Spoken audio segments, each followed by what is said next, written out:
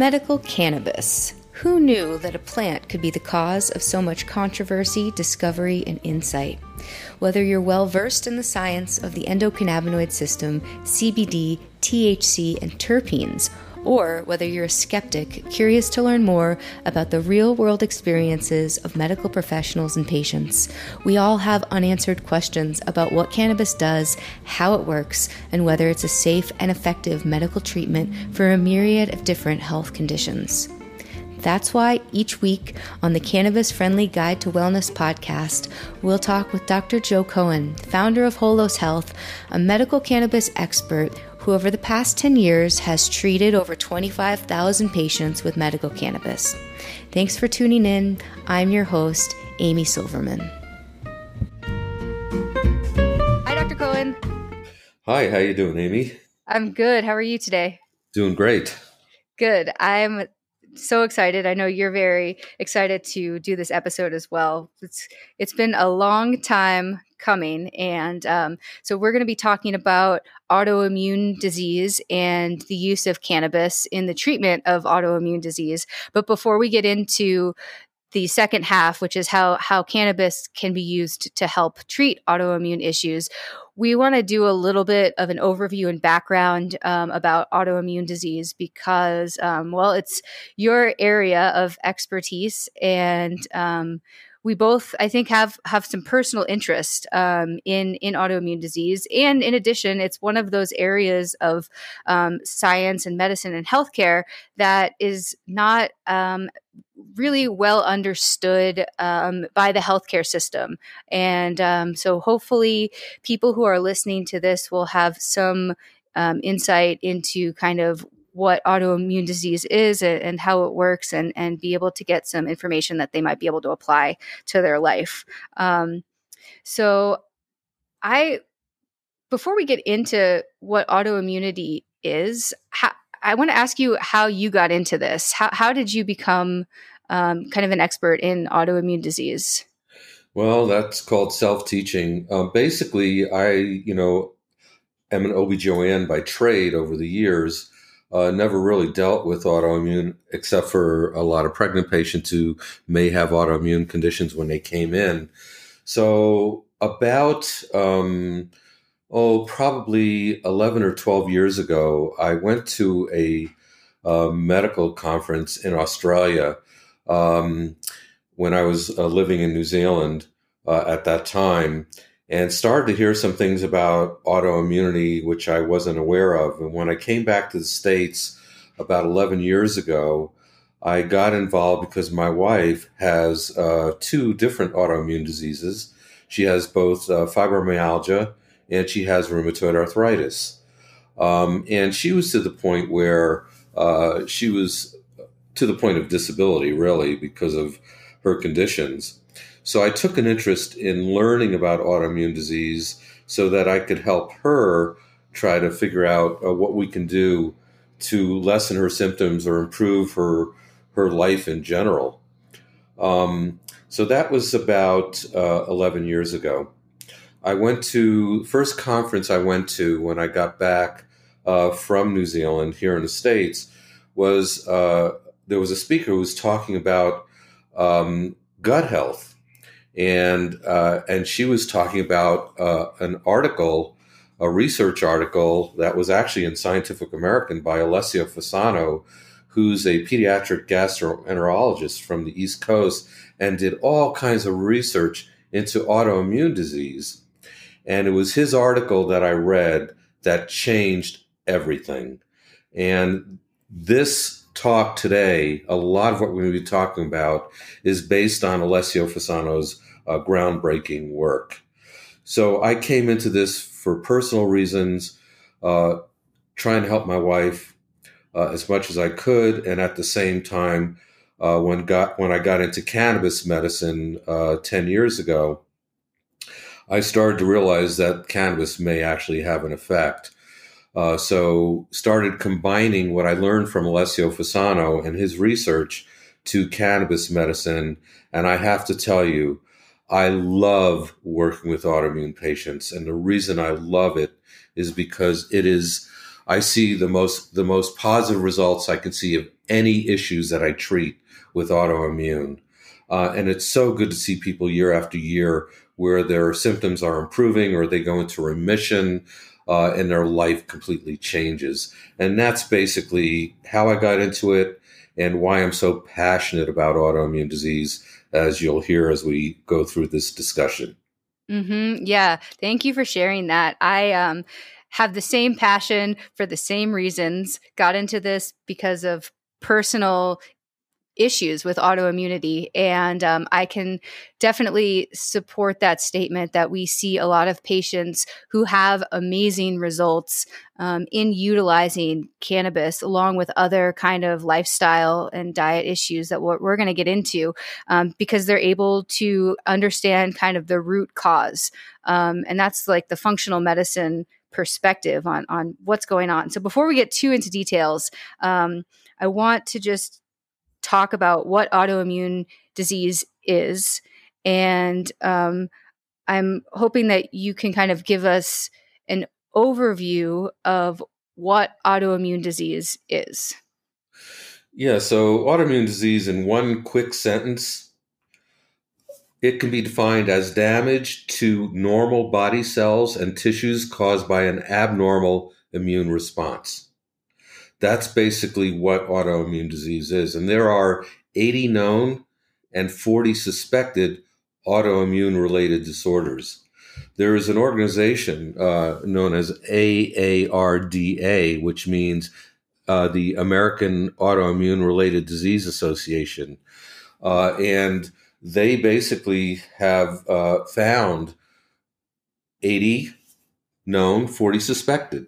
And as we see these suspected autoimmune related disorders, we find more and more things come into that category. One, as an example, which we never thought of as autoimmune related, is Parkinson's disease. Mm-hmm. And now we know that has a relationship. Endometriosis, there's so many different related disorders to autoimmune, to the point where 1 out of every 6 Americans now has an autoimmune related disease. That's 50 million at least Americans, and we see an epidemic of autoimmune disease here in the United States.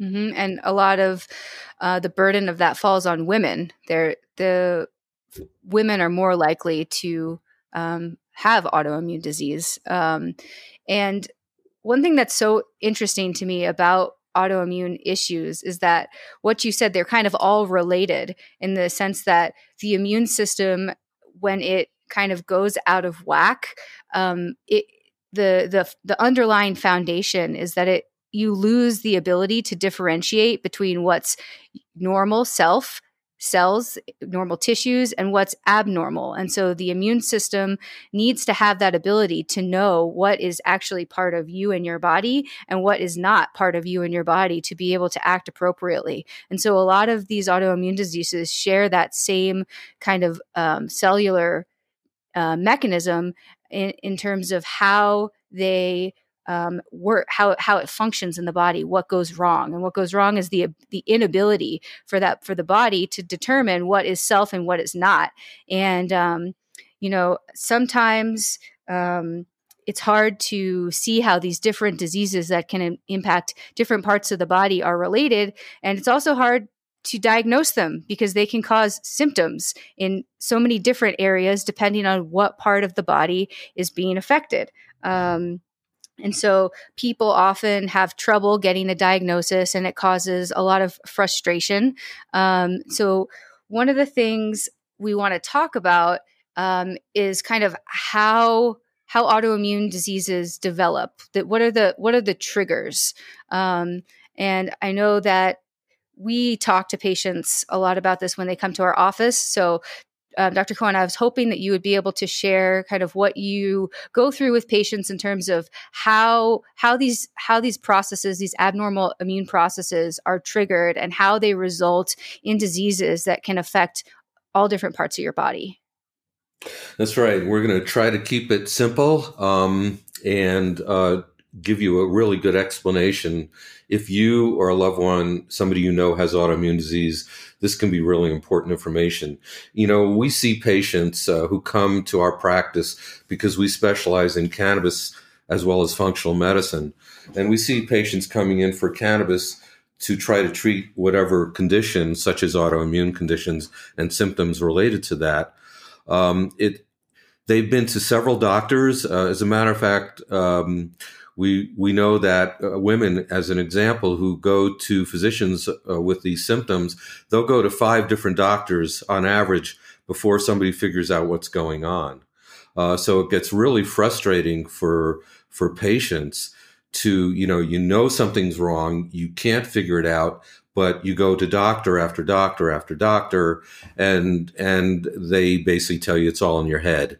That you need to see a psychiatrist or have some therapy, because they don't really realize how autoimmune works. So yes, there are several factors that can lead to autoimmune disease. And when I meet with my autoimmune patients, we talk about what I call the pathophysiology of autoimmune. How does it work in the body? So every patient that we see with autoimmune, I give an explanation of how they got to where they are. Because once you find how you got to where you are with this condition, then you could start to work on a plan to get out of there and to self-correct. There's also, as you mentioned, alluded to a few minutes ago, autoimmune diseases are very closely related. So I have patients who have more than one autoimmune disease. My wife has 2. I have a patient who has 6. I have another patient who has 8 different autoimmune conditions that have been diagnosed. And that's because it's all one big umbrella. So think of, let's say there's anywhere from 80 to 120 different autoimmune diseases out there, okay? There is a common thread to developing these autoimmune diseases. And because there's a common thread, that's why we see people with more than one autoimmune condition very commonly within our practice. So people will go to doctors and not be diagnosed, or eventually be diagnosed, and then they'll come in and say, I have X, Y, or Z autoimmune condition, and they want to be treated for their pain or other symptoms that they might have. So I like to start with a little bit of a history. Do you have any family history of autoimmune diseases? A lot of patients don't even know. They don't know what autoimmune diseases are, except they were diagnosed with something. So a lot of times I can't get a good family history because their family members may have gone to X number of doctors and never had a diagnosis. So our patients often don't even know. But commonly they will say, oh, yes, my grandmother had rheumatoid arthritis. Her fingers were all distorted or whatever.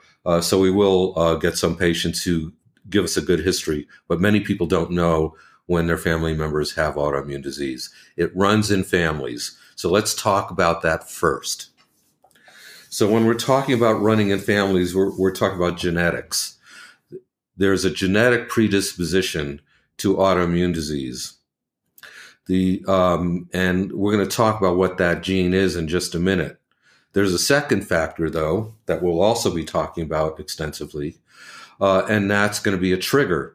There are many triggers that can bring on autoimmune disease in people who may not have developed in the past. But there's one primary trigger, and then there are what I call secondary triggers to put people over the edge where they may not develop autoimmune and something happens to them. It could be a physical or emotional stressor, which all of a sudden puts them over the edge, and then they start having more and more symptoms and then eventually get diagnosed with an autoimmune condition. So there's a gene, there's triggers, and we'll talk about the primary in a minute. And then the third factor that we see with the majority of our patients, the great majority of our patients who have autoimmune conditions, is what we call leaky gut, where bacteria, viruses, and toxins leak through the small intestine and get into your bloodstream. So I'm going to give you an explanation according to Alessio Fasano's work on how that happens. So having said that, let's start with the gene. The majority of patients that we see who have an autoimmune condition will have the gene for non-celiac gluten sensitivity. They could have celiac disease or non-celiac. Celiac disease, we have a lot of patients who come in misdiagnosed. I'll talk about the gene for celiac, and celiac has to do with wheat, rye, barley. It has to do with a certain type of gluten called gliadin. When you have a genetic predisposition to non-celiac or celiac disease, that means simply that you have a sensitivity to a certain protein called gliadin, which is found in wheat, rye, and barley. So the primary trigger has to do with the gene, which is you likely may have a gluten sensitivity issue. And it may be that gluten, which is in wheat, rye, and barley, may actually be affecting you. And we have changed the wheat plant over the years. So in 1943, we started hybridizing wheat. So this is over 75 years ago. We started hybridizing wheat in this country. It went from a 4.5-foot tall plant to a 1.5-foot tall plant. Now it has much more gliadin, much more gluten in it than the plants that they have, say, in Europe and other parts of the world where they haven't allowed what we call Monsanto wheat in, or dwarf wheat. Wheat used to be 4.5 feet tall. The Monsanto or dwarf wheat is 1.5 feet tall, multiple times the amount of gliadin. But on top of that, what we do in this country is we spray it with a toxin that's in glyphosate, which is what's in like Roundup, and the toxin the toxin is in Roundup, and it's called glyphosate. So glyphosate is known to cause all kinds of harm to our body. It throws our whole gut microbiome off, changes the bacterial content in our gut, and that makes everything worse. So we have a double whammy. We have much more of the gliadin in the plants that we grow, and then we spray it with glyphosate, which is causing all kinds of additional problems. So what happens is, what I was going to mention is some people will go to their doctor and they'll be tested for gluten sensitivity, but the test that they do is often the wrong test. What they're looking for is celiac disease. Celiac disease affects 1 out of every 133 people, whereas gluten sensitivity from non-celiac is epidemic. Many of us, including myself, my children, my wife, we're all gluten sensitive, and we found that out because when we gave up gluten, it's amazing what happened to our bodies. Things started to change. And you don't even need to be tested for gluten sensitivity. You can just eliminate certain foods from your diet, and you'll know within a period of 3 to 6 months if you are gluten sensitive, or you can be tested. But the test that most physicians do is an anti-gliadin antibody and a tissue transglutaminase. Those are the typical tests we do looking for celiac. So they'll go to the doctor, they'll say, I eat bread or something and I don't feel so good. They'll have somebody say, well, you're fine. You don't have celiac disease because these tests are negative. The problem is they're not the right test. They are not looking for non-celiac, which is most of us who have the issue. Right. From what I understand about the genetic modification of wheat and the toxin in Roundup and other pesticides and herbicides that are used in the kind of conventional cultivation of the plant, that those, for some people, are even enough to cause damage to their gastrointestinal tract and their body. And I guess the part that I wanted to ask you about was how that works. Yeah. If that makes sense. Yeah, if you could kind of get into that. Yeah, let's talk about what's actually happening. So let's assume that you're gluten sensitive, okay? And you eat something that has gliadin. Let's say you're having bread or whatever it is that contains that type of gluten. When you eat that and you're gluten sensitive, it goes to your small intestine to be absorbed. Now, your small intestine is where your food gets absorbed in your body.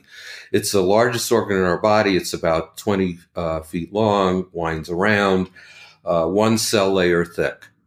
Think of the cells that line your small intestine where your food gets absorbed, think of those cells as tile and the space between the cells as grout.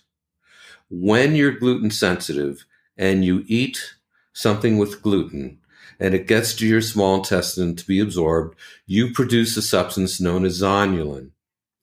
Zonulin subsequently goes ahead and eats away at the grout. Then you develop the third factor that you need in order to develop autoimmune for most of us, not for everybody. You develop that third factor, which is what we call leaky gut syndrome or intestinal hyperpermeability.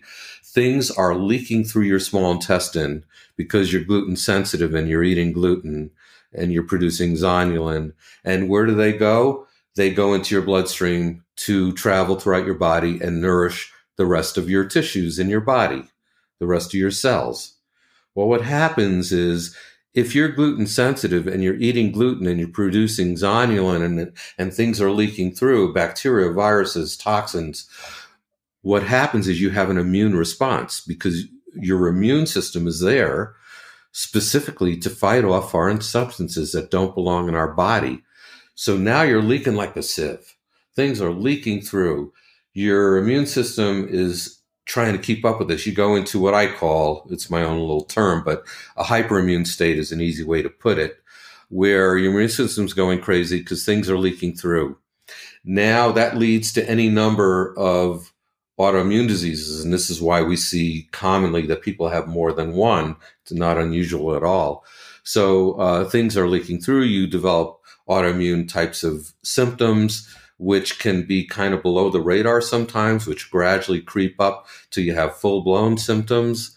But the battle between your immune system and whatever's leaking through your small intestine, that battle creates inflammation. And that inflammation becomes chronic inflammation, which is seen in all chronic disease. In other words, when you have chronic inflammation, you're more likely to develop many, many other issues. So it's not just about your potential for autoimmune disease because things are leaking through. It's also the inflammation that's the byproduct.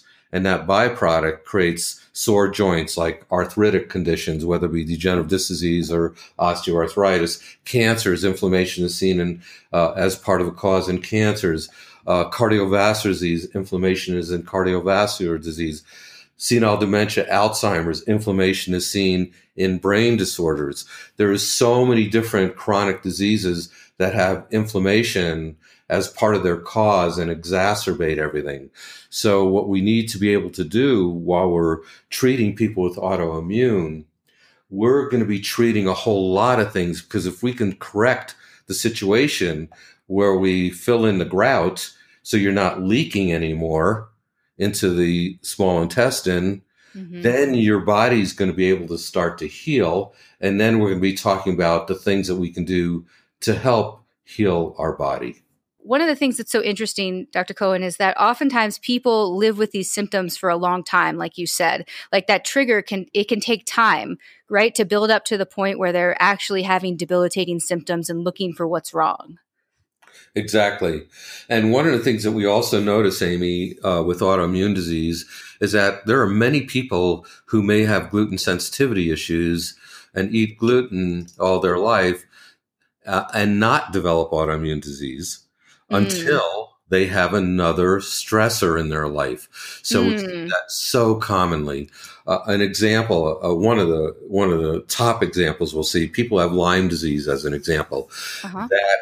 That bug that is transmitted to you also is an additional trigger, and we see very commonly people who have Lyme disease also have autoimmune. There's an association there with other types of conditions, whether you have surgery, whether you have emotional stress, psychological stress, which a lot of people are going through right now because we're right now recording during the times of COVID here.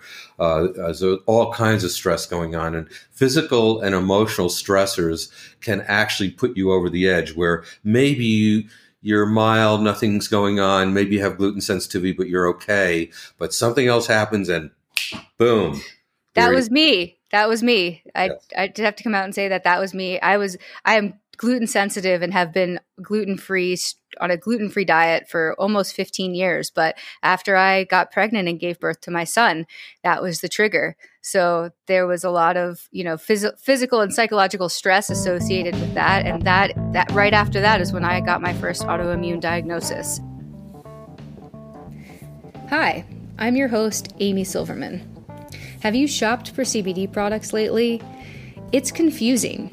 It's not at all like picking a prescription up from the pharmacy, and with so many options and so little transparency, it's hard to know what you're buying without doing hours of research. I've done the research, and I personally love Cannabis CBD products, and I recommend them all the time. So these products were designed by a team of experts, including PhD scientists who founded the first research lab at the University of Colorado, and they mapped the cannabis genome, and then they teamed up with some doctors and organic farmers to produce Cannabis CBD. And this is full spectrum organic CBD that you can buy online, and you can go to the website and check out their COAs, their certificates of analysis, which show exactly what is in each and every single product. So if you would like to experience the difference of Cannabis CBD, you can go to cannakoru.org. That's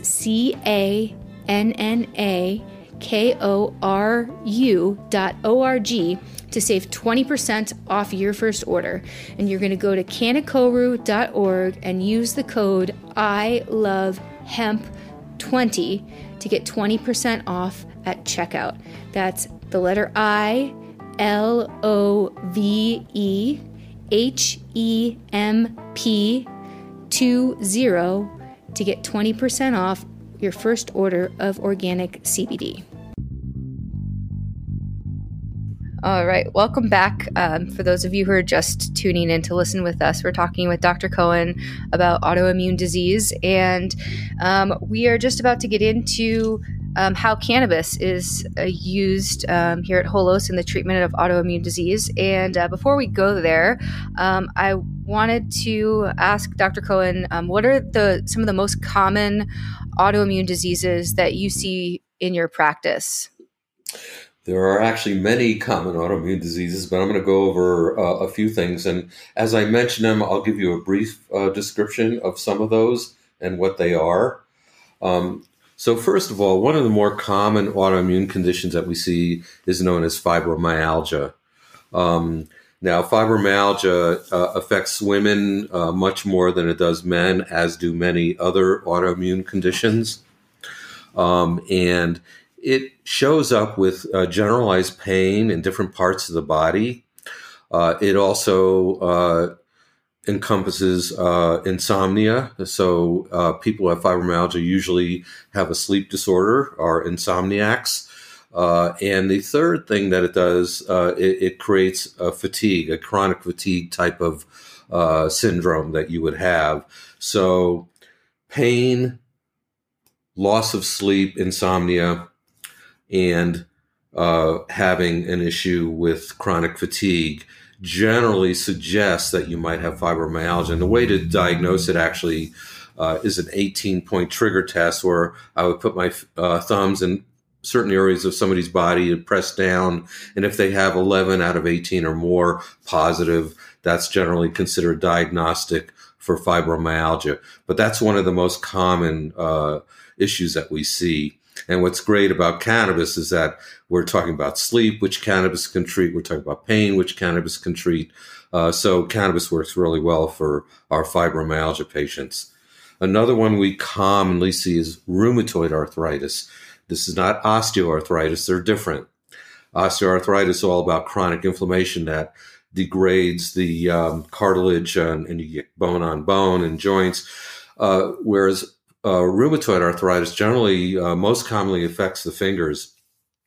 And people with RA, rheumatoid arthritis, people with RA will generally have distortion of their fingers, and they can't get rings on and off. Their joints are all distorted. They start dropping things, and it progressively gets worse over time. Just to mention That was one of the conditions that my wife has had when we first started treating her.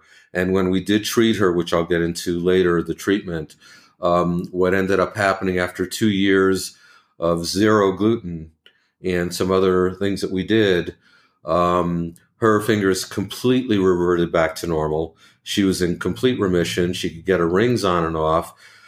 It was dramatic, and we've been seeing a lot of RA patients where they have had either a slowing of the progression of their disease, a halting of the progression, or even in best case scenario, a reversal from their rheumatoid arthritis. So that's another common disease that we see. We see Hashimoto's thyroiditis. Hashimoto's is a hypothyroid condition. Very, very common. It's probably the most common of all autoimmune conditions is Hashimoto's. And it's a reason for the majority, actually, of hypothyroid conditions, why people take thyroid medicine.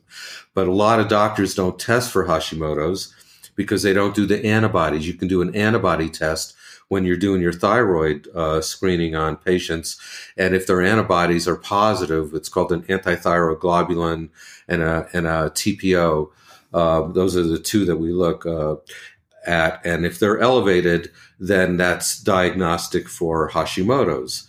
So you can actually find out, is your thyroid condition due to an autoimmune condition or not? And it's good to know that because if you have Hashimoto's, then maybe you can have other symptoms that mean that, hey, maybe I need to give up gluten and do a few other things here to treat my Hashimoto's, but maybe you're going to prevent other conditions that can be autoimmune to occur. Then there's Graves' disease, which is kind of the opposite of Hashimoto's, and some patients go back and forth between the two. Graves' disease is a hyperthyroid condition, autoimmune related. We have gut-related issues such as Crohn's disease or ulcerative colitis. These are inflammatory bowel disease. You got that word inflammation again, inflammatory. So that's working in the general area of your intestines that we were talking about earlier. So those are very, very common conditions that we see with inflammatory bowel diseases of a variety of the two varieties that I mentioned. We will see things such as multiple sclerosis, MS. As a matter of fact, you had mentioned that you had developed autoimmune after your pregnancy. Well, my daughter, after her second child, developed multiple sclerosis. And she didn't have any symptoms until after her pregnancy. And that was her exacerbating stress to her body that set her off. But MS, multiple sclerosis, is the one issue that was studied very heavily in the cannabis world because it was a drug called Sativex that comes out of the United Kingdom, which is available in many countries, but not in the U.S. because it is cannabis.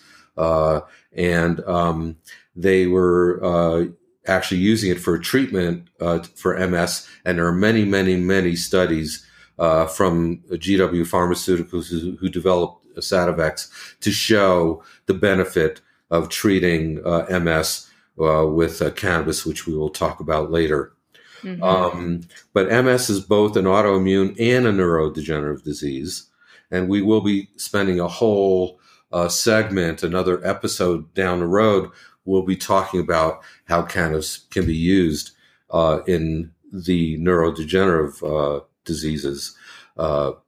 So basically, we've got interstitial cystitis. A lot of women who develop this pain upon urination and spasm of their bladder area, in their bladder area, that's called interstitial cystitis. And a lot of people are unaware that that's an autoimmune associated disorder, just as endometriosis, very common. I was an OBGYN before I got into cannabis and started taking an interest in autoimmune disease. And endometriosis was a very common problem we saw as an obstetrician gynecologist.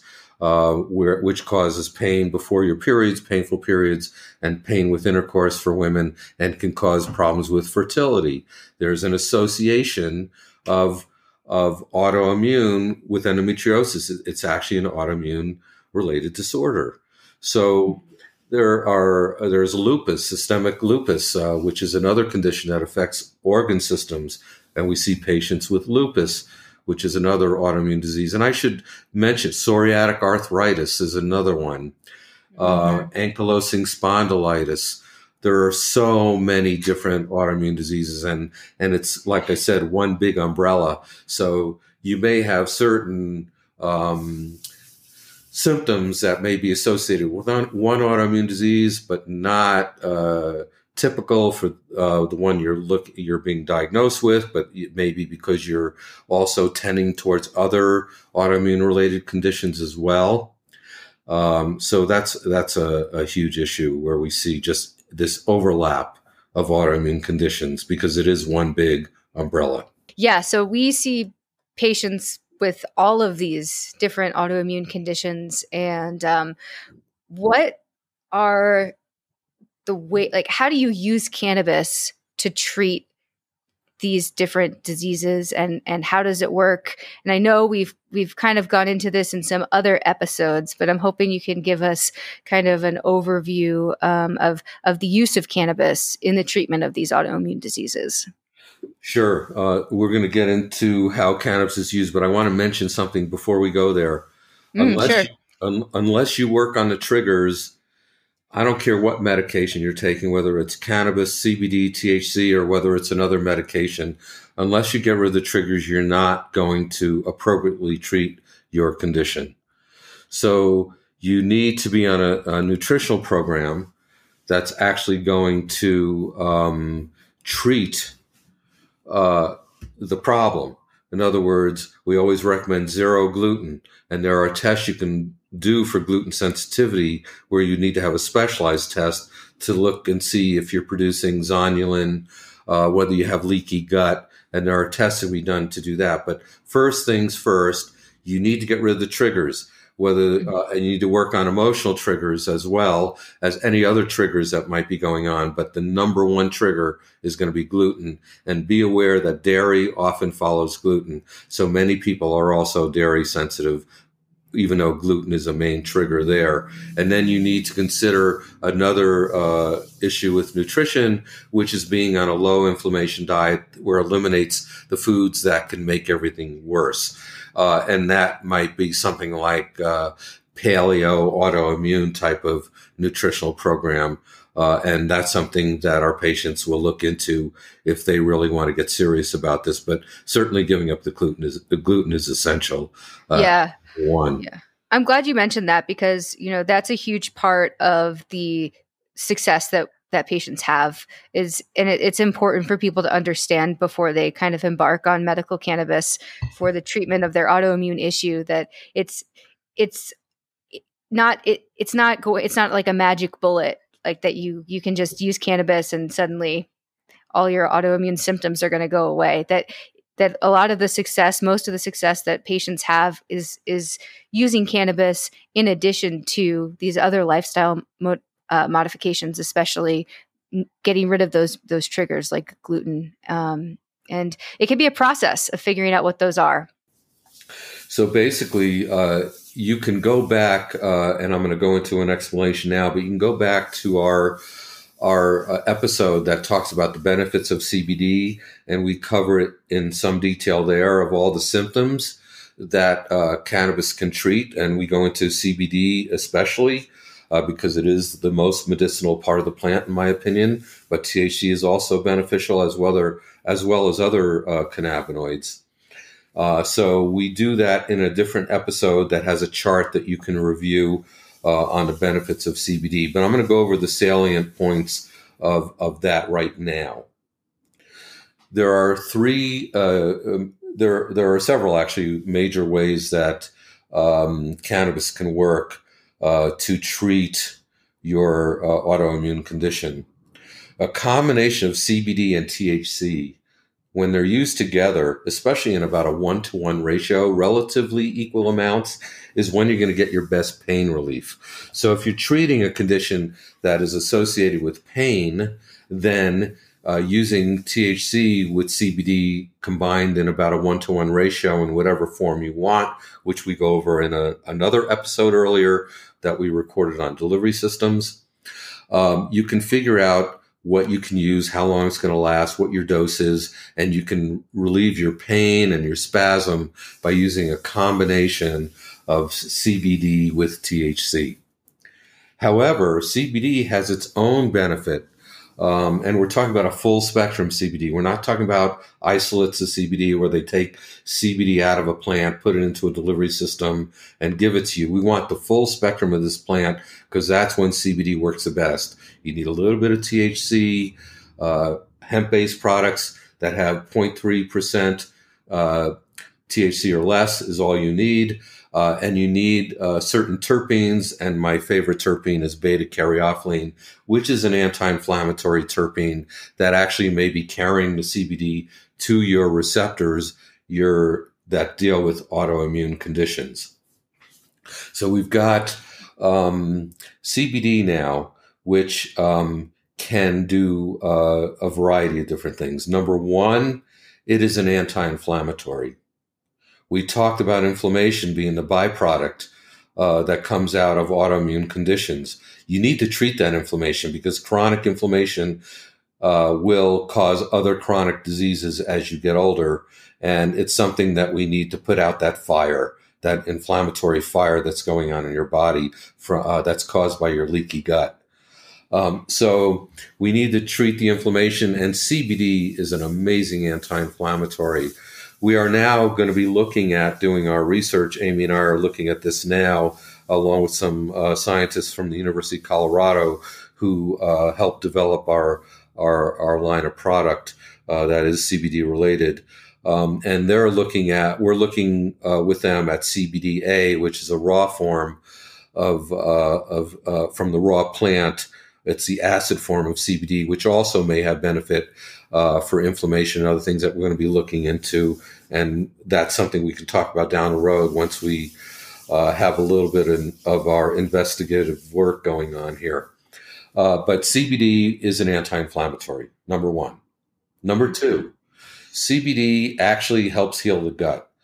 You will never heal your gut if you're gluten sensitive and you're still eating gluten. You can take all the CBD you want, but if you're producing zonulin and you're eating away at that grout, CBD is not going to help you as much as you would like to. It'll do some good, reducing some of the symptoms, but it's not going to get to the core of the problem because you haven't gotten rid of the main trigger. Right. I want to interrupt you here. Sorry, just for a second.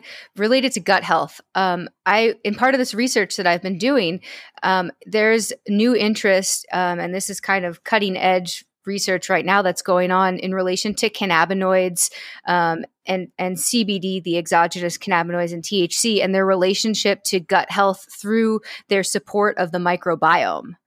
And I think that's just super fascinating. In addition to the zonulin piece, that it seems like there could be multiple different ways in which cannabis and our own cannabinoids can help regulate and improve gut health, which is this huge kind of factor in all autoimmune diseases. That makes makes total sense to me. And basically, Ethan Russo, who is a neurologist who has worked with GW Pharmaceutical, helped them develop their product for MS. He's one of the most famous researchers in the world in cannabis medicine. And one of the issues that he brings up that might be due to a deficiency of our own cannabinoids, which CBD will help boost our own cannabinoids and help self-correct, it would be fibromyalgia and irritable bowel syndrome, and that's all related to our leaky gut. So it would make sense that not only endocannabinoid deficiency, if we're not producing it off our own, we get it from exogenous or phytocannabinoids, I should say, like CBD, the exogenous rather than the endogenous, the ones we produce, may be very beneficial for that gut health. And it may be both. It may be filling in the grout as well as helping your gut microbiome, which is critically important to maintaining our health. Yeah, it's fascinating. This is all kind of evolving research. Yeah. So sorry, I didn't mean to get you off topic there. So we were Well, we were talking about the gut health and the gut health factor that CBD can help improve that, and it can improve the body's production of its own cannabinoids. I'm sure you were going somewhere next. yes. So basically, what I was really getting to with gut health is that CBD, the cannabinoids in this plant in general, CBD being the main one we're talking about right now, because it probably has the most beneficial effect until we find out differently with other compounds. That is gut healing. It helps heal our gut, but you cannot heal your gut unless you get the trigger out, mainly gluten and sometimes dairy and other foods. So we have the anti-inflammatory part of what CBD does. We have the gut healing part of what CBD does. And the third thing that CBD does is it's immunosuppressive. So let me explain what that means. When you have an autoimmune disease, if you watch any television and you see all these ads for what we call biologic drugs, they're the drugs that you'll see, you'll see famous people like Phil Mickelson, who has psoriatic arthritis, the golfer, and Phil Mickelson is over there with his daughter, and they're making gluten pancakes, which is really pisses me off on that ad. And they're talking about taking Enbrel or Humira or this drug or that drug. All these drugs that you see out there for psoriasis, which is also autoimmune, by the way, all these different drugs out there that you see for a variety of different conditions are biologic drugs to treat autoimmune disease. And what they do is they bring your immune system to a point where it's below normal, and you're bringing your immune system down, but you're bringing it down below where it should go with these drugs. And therefore, if you were to come in contact with other pathogens, and we have a major one right now with COVID-19, you are more likely to have complications from those diseases because your body's not going to be able to fight it off because you're on an immunosuppressive drug. So these drugs have their place, but you have to realize that they definitely have some downsides. And a major downside right now has to do with COVID-19 and your body's inability to fight it off if you're on one of these biologic drugs. I'm not telling anybody to go off of drugs that another physician is putting them on, but you should be aware that these drugs are not without potential complications. So when I talk about immunosuppressive with CBD, we go back to the fact that our endocannabinoid system, the reason we make our own cannabinoids like anandamide and 2-AG, are to bring everything back into balance in our body when things go out of whack. So we make our own cannabinoids. They're there to self-correct. Well, what happens is when you take CBD, you're actually boosting the production, decreasing the destruction of some of our own cannabinoids, which are there to help correct the problem. But you're self-correcting to the point where you're bringing everything back into balance. Therefore, it's bringing everything to normal, not below normal, like you would with these biologic drugs. So CBD is a great alternative for those who want to avoid biologic drugs. Again, I'm not telling you to get off a drug another doctor's giving you. But if you haven't been on these drugs or you want to talk to your physician about getting off these drugs because of side effects or whatever, you have that discussion. But CBD could be a great way to go because it is going to bring your immune system to a normal level so that you're not compromised in fighting this off. So there's a ton of information that we're receiving about cannabinoids, and CBD, again, right now, in my opinion, is the most medicinal part of the plant until we learn more about other cannabinoids and find out how they work and what they're doing. Mm-hmm. Wow. Yeah, there's a lot of research going on right now in all sorts of different cannabinoids. So hopefully we get to learn more. I wanted to ask you about, if you could give an example of like a typical patient, um, and what kind of symptoms they might come in with, and then kind of what cannabis regimen you might recommend, and like how that would change their symptoms and kind of the course of their disease in like a general way. You're reading my mind, Amy. Oh no, really? Well, Perfect. that's good. It's because Cool. we work together. We do these podcasts Exactly. together. No, Exactly. that's exactly where I wanted to go. Okay, cool. So basically, let's just take fibromyalgia as an example, Hmm. or MS, or any autoimmune disease. But let's do fibromyalgia as an example, Hmm. because it has a few different things attached to it. We mentioned sleep. Not every autoimmune disease causes sleep disorders unless you're having pain or other issues around it. But THC, as an example, or CBN, which is a breakdown product of THC. We talk about that in our sleep episode. Those are things that can help people sleep if you get the right strain, the right form. It can help you sleep through the night. So people who have sleep issues associated with autoimmune conditions, and some people do, not just fibromyalgia, you can use THC or CBN or other compounds in this plant to help you with sleep.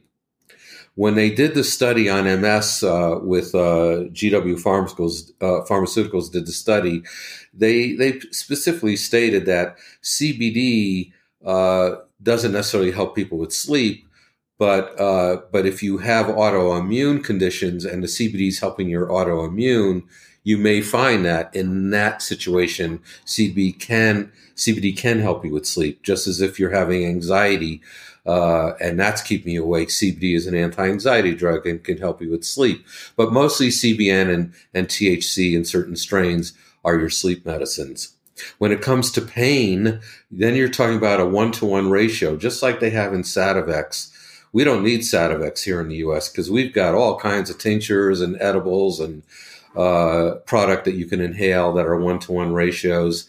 And the 1-to-1 ratio is going to be the best thing to help pain and spasm. So you would use whatever method of a 1-to-1 ratio or thereabouts of CBD to THC throughout the day or at night. And you can learn more about that when you go back to the episode that talks about delivery systems and how they work and the timing of things. So you can go back and review that. But in the meantime, you can be using this plant medicine to treat your pain, your spasm, your sleep, all of those issues. But when it comes to actually helping heal the body and actually treating what's going on, in addition to the other things we talked about with nutrition and lifestyle changes, exercise also very important. Can't discount exercise. Building muscles extremely important to helping our body heal. But in addition to those lifestyle changes, you could be using CBD that comes from hemp. You need a full spectrum, meaning it has the entire plant in that strain, nothing taken out, nothing put back in. You want the plant in its natural form. That's when it works best, with a little bit of THC in it, 0.3% or less, beta-caryophyllene, which is a terpene that may carry CBD to your receptors and help it work better. It's also an anti-inflammatory terpene in the plant. And you're going to get a tremendous benefit in the healing process. Because again, that CBD that you would take, I would recommend twice a day, every day, 25 or so, maybe 25 to 50 milligrams, whether it be in a capsule form. And if you do capsules, you want to do that breakfast and dinner time, and you want to take it with fat. You can get the capsules. We can tell you how to get those, but you would take it with something that contains fat. It's best with about 10 grams of fat for absorption, because these are what we call lipophilic drugs. They need fat for absorption. So whenever you're taking anything orally that has to go through your GI tract to be absorbed, you want to take it with fat. So breakfast and dinner, twice a day, 25 to 50 milligrams of of a capsule would be very good to take. You want to use it regularly, like you take any medicine or supplement every day, twice a day. It's gradually going to start reducing your inflammation. It's gradually going to start healing your gut, and it's going to be bringing your immune system to a normal level. And that's why that's important. You could also take it in tincture. If you do the tincture, we have some full spectrum tinctures. Some people prefer tinctures, and that's great. You just leave it under the tongue for a minute. You don't take it necessarily with food. You want to do it maybe 10 minutes before eating or so, or more before eating. Give it a little chance to absorb underneath the tongue, or swish it around your mouth, and then swallow it. And then you get a dual effect of what's absorbed underneath the tongue as what's absorbed in your GI tract. And again, you can get anywhere from, say, 20 to 40 or 50 milligrams. You can do that sublingually twice a day. So whichever method you choose, using a hemp-based product would be very beneficial as you're trying to heal and you're doing the other things that you should be doing with your diet and your exercise to try to help your body recover. Mm-hmm. Yeah, that's really helpful. I just want to add to that. What I work a lot with the patients that you've seen in terms of their dosing and trying to figure out, how much to take, when to take it. And one thing that's super interesting to me, this is a misconception I think about cannabis, is that you need really high doses to be able to treat these kind of systemic issues. And that, is not what I have seen in working with patients. For example, if you're looking at people who are suffering with pain from fibromyalgia or rheumatoid arthritis, that I've spoken to lots of patients who get relief from like microdoses of THC, in addition to taking the CBD on a regular basis. But, talking about like 2.5 milligrams of THC in a 1-to-1 ratio, and they don't have side effects from that, like psychoactivity. Right. Yeah. And I think you probably see the same thing. Yeah. With some people, like we don't, cannabis has side effects, but sometimes in the doses that you need to address symptoms, those side effects really aren't a huge deal for people because the dose can be so low. Exactly. And that's a side effect people most commonly will discuss with THC because of the psychoactivity and some other effects that THC can cause for some people that they don't like. But yeah, microdosing is good. Starting out, especially if you're starting out with, say, an ingestible form, a gummy or something edible or whatever, you want to start out at a low dose. Anywhere from 2.5 to 5 milligrams is a good starting point, and work your way up. 2.5 milligrams is a great starting point. If you're getting a 1-to-1 ratio, say, of CBD to THC in something that you're ingesting or putting under the tongue, you may want to start out with 2.5 milligrams each. Give it a few tries. See how you're doing with it, if it's helping you with your pain. Because again, you're using that THC with the CBD in order to reduce pain and symptoms, whereas you're using the CBD where you might be able to get into higher dosing with that to actually get to the root cause and treat the problem. Mm-hmm. Yeah, exactly. And that's what I see, that people who tend to have flares of their disease, that's when they'll get into using THC or a 1-to-1 ratio more for pain. And then just to kind of maintain, they're using that kind of moderate to higher dose of CBD on a daily basis. And I talk to a lot of people with autoimmune disease where that's kind of the routine that they eventually fall into, is that they use hemp-based CBD on a daily basis, and they find that dose and delivery method that works for them. And then when their disease symptoms kind of flare, they might add in some 1-to-1 ratio. They might need help sleeping. And I think it's just important to put that out there to people, that when we're talking about using cannabis for autoimmune disease, it doesn't necessarily involve the side effects of THC that people are often averse to when they think about cannabis. And when you're talking about flares, you always also have to keep in mind with those flares did I have something that had gluten? Did I eat something Mm-hmm. that may have been contaminated? I know my wife, when she starts having her GI effects from her leaky gut, if we went out, although we're not going out to dinner now, but when we went out to dinner, and she would know by the next day or two that they said it was gluten free, but it wasn't. It wasn't. Yeah. Right. So you Oh have to be gosh. very careful, because that gluten will stay in your system and wreak havoc for several weeks. And that's Yes. why it's really important to be zero gluten and reading labels and the whole 9 yards, as well as doing your cannabis treatment. Yeah, no, that's totally true. It's a good time to trial it out too, because most people aren't going out to restaurants, Right. you know, like back in the good old days. Um, anyhow, I don't know. Do you have any other like closing thoughts or important pieces you want to add to this? No, I think we actually covered. We covered it. I know. I think we covered a lot in this episode, and I want to add that we do have some other resources for you if you're interested, including an ebook that's all about cannabis and autoimmune disease. And Dr. Cohen and I wrote this ebook, and so if you're interested in that, you can find that in the podcast notes and also on our website, and you can download that. And we, that I think that's it for us today. Thank you, Dr. Cohen. I just really enjoy talking about autoimmune disease with you, because I feel like you are one of the, I don't know, handful of physicians that I've spoken to as a nurse that actually gets it. And so it's just really, it's refreshing to talk to a physician who gets it. That Well, I makes sense. appreciate that, and Yeah. and this is again, this is the most rewarding side of medicine for me, and it's so rewarding not just because it involves family members personally, because all of us in my family seem to be gluten sensitive, and many of my family members have autoimmune. Um, it is just an amazing plant medicine that could be used so easily along with other approaches to heal people. And this is where we see our most significant results in our practice of treating anything out there. The best results we see is with autoimmune disease.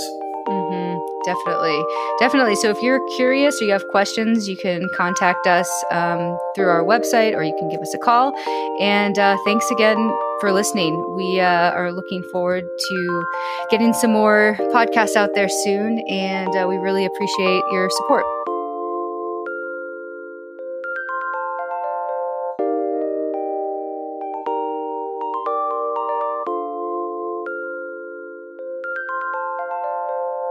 Thank you for listening. We really appreciate your feedback. So if you liked what you heard, please subscribe, leave a comment, or if you want more information, you can find us online at www.holoshealth.org. That's Holos, HOLOS, health, HEALTH.org.